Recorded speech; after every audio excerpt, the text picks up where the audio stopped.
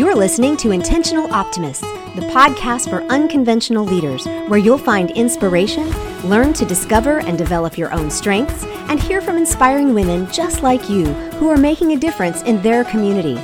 Who knows, you just might find yourself stepping up as the next unconventional leader right where you are. I'm your host, Andrea Johnson, the original Intentional Optimist. Welcome to episode 111. Why do you always have to learn the hard way? This from my mother, standing in the doorway, right hand on her hip. These memories play across my mind from about age 3 until, well, if I'm honest, 50. And they all pretty much look the same. To her utter consternation, I am just one of those people who needs to learn, quote, the hard way. To her, this looked like stubbornness, disobedience, and lacking discernment or wisdom. I mean, who wouldn't want to learn from other people's mistakes? Or who wouldn't want to avoid hardship when possible? Evidently me. I wouldn't. The question for me was always, why can't I learn my way? Why wouldn't you want to experience things for yourself in order to then know what works and what doesn't? Granted, we're not talking about huge life-altering issues, and I was not a rebellious teenager. I just saw things a little differently, and I needed to gather information through my own experiences.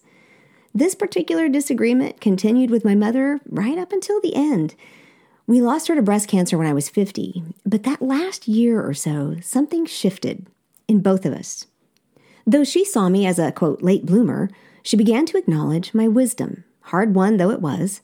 And I found a confidence to stand taller in the reality that 50 years on this planet, learning as you go, can accumulate a good bit of wisdom if you work at it. Oh, and I worked at it. John Maxwell says, experience isn't the best teacher. Evaluated experience is. When you fail to learn from your own experiences, just like history, you'll repeat the same thing over and over until you do. So while I've learned much over the years, the art of reflection and evaluation is what's made a difference in the last 5 or so. I wanted to reflect back and look at some of those big lessons I've learned since I first ventured into the world of the Intentional Optimist. I know that not everyone is like me. Many of you do prefer to learn from other people's mistakes. Remember, though, that you all have the ability to learn from every one of your experiences. So I'll walk you through a little of that process as I share. What have I learned over the course of the last few years? Well, some pretty big life lessons. I've been rather open about my quest as a 50-plus-year-old woman to determine what I stood for, who I really am, and how I want to show up in the world. And these, I think, are the top 4 lessons for me. And we're going to count them down. The 4th biggest lesson is figuring out who I am was and is the hardest part. Personal growth is not a destination. It's a journey. I say it often, mostly to remind myself. As soon as I think I figured me out, God blesses me with just a little more awareness, wisdom, insight, and everything shifts just a little more. The biggest challenge here has been both acceptance and allowing me to be me. It's not just others who needed to accept me. I had to accept and allow who I was created to be and then show up, even when it seems a little scary, like quitting my job and going full-time as an entrepreneur. At my age, I can see why my mom would call me a late bloomer. To a society with a fixed set of expectations about what it looks like to succeed, for instance, going to college, get a job, find a spouse, have some kids, get promoted, or in some cases, stay home with the kids, and then work until retirement, my journey is different. Yes, it looked like it took me a long time to figure out my path, but I wonder how unique I really am. How many people are truly honest about their journey? You see, I think I'm right on time. I'm blossoming exactly when I'm supposed to. And the more I learn about and understand who I've been created to be through trial and error, study, experimentation, reflection, coaching, and even feedback, positive and negative, the more confident I become in my skills, abilities, strengths, and my calling. I'm still learning to allow myself to become the teacher I know in my heart that I am, and I know it will continue to clarify as I grow. But identity shifts are a big deal. It's almost easier to say, I'm a leadership coach, than it is to say, I'm the creator of a personal growth philosophy. And it's way easier to say, I train people to communicate more effectively, than to have the audacity to say, I teach people the mindsets and attitudes they need to employ to live a life of excellence. So yes, figuring out who I am, accepting that, and stepping into that leadership role is a big life lesson. These are revelations that have come through coaching, podcasting, blogging, and writing, and I know it's just the beginning, because personal growth is a journey, not a destination. The third biggest lesson, most of the time, it's the first thing you thought it would be. In other words, trust your gut. Prior to leaving my corporate job, I was fond of saying things like, I'm going to leave here and just like the Pied Piper, I'm going to take as many women with me as I can. Of course, by the time I did leave, I was mostly just happy to get out and terrified at the prospect of figuring out just how to make it work on my own. I've watched myself and my clients come up with the realization of who they are and what their mission is, only to wander away from it because it just feels too out of reach, or too difficult, too scary, or too much. Look, just because you don't know how to do it right now, or didn't know how to do it back then, doesn't mean what you've meandered over to is the actual answer. I've watched it time and time again. I know, we know what it is, but we're afraid. And yet we keep circling back to it. For example, I finished writing The 6 Tenets of Intentional Optimism in the fall of 2018. They still needed some refinement for sure, but for the most part, they were in their final form. I began to slowly share them with friends, colleagues, and I got plenty of positive responses. My vision included teaching and coaching through the tenets and even writing a book. But figuring out how to actually make money doing that was completely different. I didn't believe I had the authority to just start offering it to people. I mean, what do you say, right? Hey, I just came up with this new philosophy. You want to hear it? I mean, I know there are people out there with the confidence to do just that, but I was not one of them. I also wasn't certain how to talk about the tenets. I knew that somehow they would be pivotal to that initial vision of liberating me and other women. But that had to come over time, through living in them myself. I can't say I ever truly lost my vision of being a liberator of women, but gosh, when that road gets rocky or steep, and you just want to figure out how to make sure you can pay for insurance, you start looking for the different ways that you can generate cash flow so that your business can survive long enough to ever accomplish your vision, let alone now. There were times it looked like I was throwing that proverbial spaghetti against the wall through the different types of communities I've created, the different coaching offerings I've had, etc. But I was always looking for how I could help liberate women from those same fixed set of societal expectations of what success looks like. Then I started this podcast in August of 2020. No, a podcast was not on my original list of ways that I could share my vision, but in May of 2020, isolated and homebound during the height of the COVID pandemic, I was pulling weeds and listening to a podcast and heard the one question that changed the trajectory of my business. Heather Sager asked, "Is a podcast your next stage?" I straightened up, told all the birds in my yard that yes, a podcast was how I was going to deliver my vision.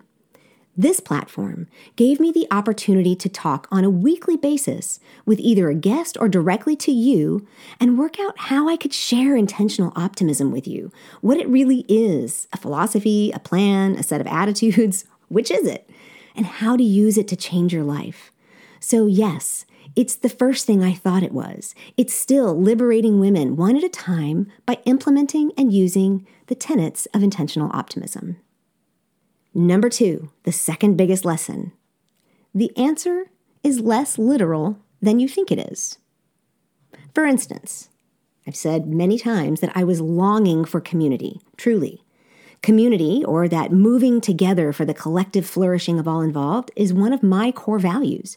It encompasses the idea of harmony and camaraderie, which should tell you how much I don't care for conflict. So I figured I'd just start my own community based on the tenets of intentional optimism and the values of freedom, authenticity, and, of course, community. I started a Facebook group. Have you ever started a Facebook group? It's not all it's cracked up to be. It's a lot of work. Mine turned out to be mostly me talking and women listening. And it was really nice to have nearly 500 women who wanted to listen, but no one was really talking back. Yes, there are plenty of Facebook groups out there that are very active and collaborative. That's what I wanted, but it just wasn't working. So I decided to just share my message over on my business page, and everyone still got what they were looking for. Thinking I'd go a little smaller, I started a group program through Marco Polo channels, where I literally did most of the talking via videos on a daily basis. With feedback from a beta test, we added a Zoom call each month to create a little more connection. And over the course of the next 6 months, I realized that what we all really loved were just those Zoom meetings where we get to set and review our goals and then encourage each other. So we cut everything else out. Now we meet twice a month, and I've come to love the intimate setting of this group. It's not what I expected, but it has become a lovely small circle community where we truly do work together for each other's flourishing. However, over the course of the same 3 years, I've also built a network, interviewed over 50 women, and created some great working relationships. Looking around, I realize I feel like I'm part of a community. It's made up of all these things, all these women. It could not be manufactured, nor was it in any way literal. It's just so much bigger than that. But the biggest lesson, number one, that I have learned being the intentional optimist is that not everyone will appreciate you, especially if who you are is not what they expect. I heard a speaker at a conference a few years ago put it this way. You can spot a grower miles away. If you're growing, people will see it. If you're changing, especially in a way that will leave the landscape, the community, or the culture in which you operate new, changed, or different, you will encounter resistance, even opposition. Some may outright reject it, the change, or you. And if you're listening to this podcast, you're likely a woman who's working to figure out how to show up in the world as the leader you were created to be. And when you figure out how to be you, it will scare people to death. I know that sounds dramatic, but it's true. They will be threatened and some will be outright hostile. Anytime you step outside that, quote, norm, people will notice. So, if you have a goal or a dream, or if you actually step into the leadership position that you were made for, you're basically messing up the choreography on the stage. Or maybe even you're messing up the lines or the characters in the play. This is very upsetting to most people. I know not everyone listening to me wants or even feels the pull to be an entrepreneur. But if you are listening to me at all, you likely do want to grow. You want to change and become bigger and more effective at whatever it is you do. You're looking for true personal growth that leads to excellence and success in all areas of your life. That's just gonna scare people. What's interesting is that while I've been experiencing a very good bit of this lately, I also experienced it 25 years ago. It's like it just cycled back around. There's something about me that's intimidating to people. My son, of course, thinks that's hilarious because who could be intimidated by you, Mom? I mean, right? But here's the thing, and I can say this from personal experience on both sides of the coin. There are very few things more intimidating than a woman who knows who she is and what she's called to do. Let me say that again. There are very few things more intimidating than a woman who knows who she is and what she's called to do. That's a strength and a confidence that is inexplicable to those who lack it. And we all mock what we do not understand. And here's one last tip on this one. Strong women are way more threatening to other women than they are to men. Back in 2018, it was a big year for me, I claimed Ephesians chapter 2, verse 10 as my life verse, and this is what it says. For we are God's masterpiece. He has created us anew in Christ Jesus so that we can do the things He planned for us long ago. The Andrea translation of this passage is, I am free to be me. I made wallpaper for my computer and my phone, and for nearly 4 years, that's what I looked at every single day. So when I say the top 4 lessons I've learned are things like figuring out who I am is the hard part, and most of the time it's the first thing you thought it would be. It's your gut reaction. The answer is less literal than you think it is, and not everyone's going to appreciate you. It also includes, I'm not a late bloomer. I am blossoming right on time, and that's where I get it. I am free to be me, who, what, and when I am created to do it. And so are you. So if you're still young, and by that I mean pretty much anything under 35, consider this advice from your older sister or aunt or mother or whatever works for you. If you're closer to my age, hitting that mid-stride or later, I present this as encouragement to stay the course. Do the work. Do not go quietly into the sunset. If it means turning your life upside down, do it. If it means changing careers or starting a business, now is the time to do it. If it means looking in the mirror and asking that woman who she is, even if it seems irrational and crazy, do it. The result is worth it. Knowing you, knowing what you're here to do, and finding peace and fulfillment in the journey, the work and the destination, all worth it. I am free to be me, and you are free to be you. Now, if you're not familiar with the 6 tenets of intentional optimism, especially after I've talked about them this whole podcast episode, I have a free resource for you, and I invite you to start employing the attitudes and mindsets in your life. There's a link in the show notes.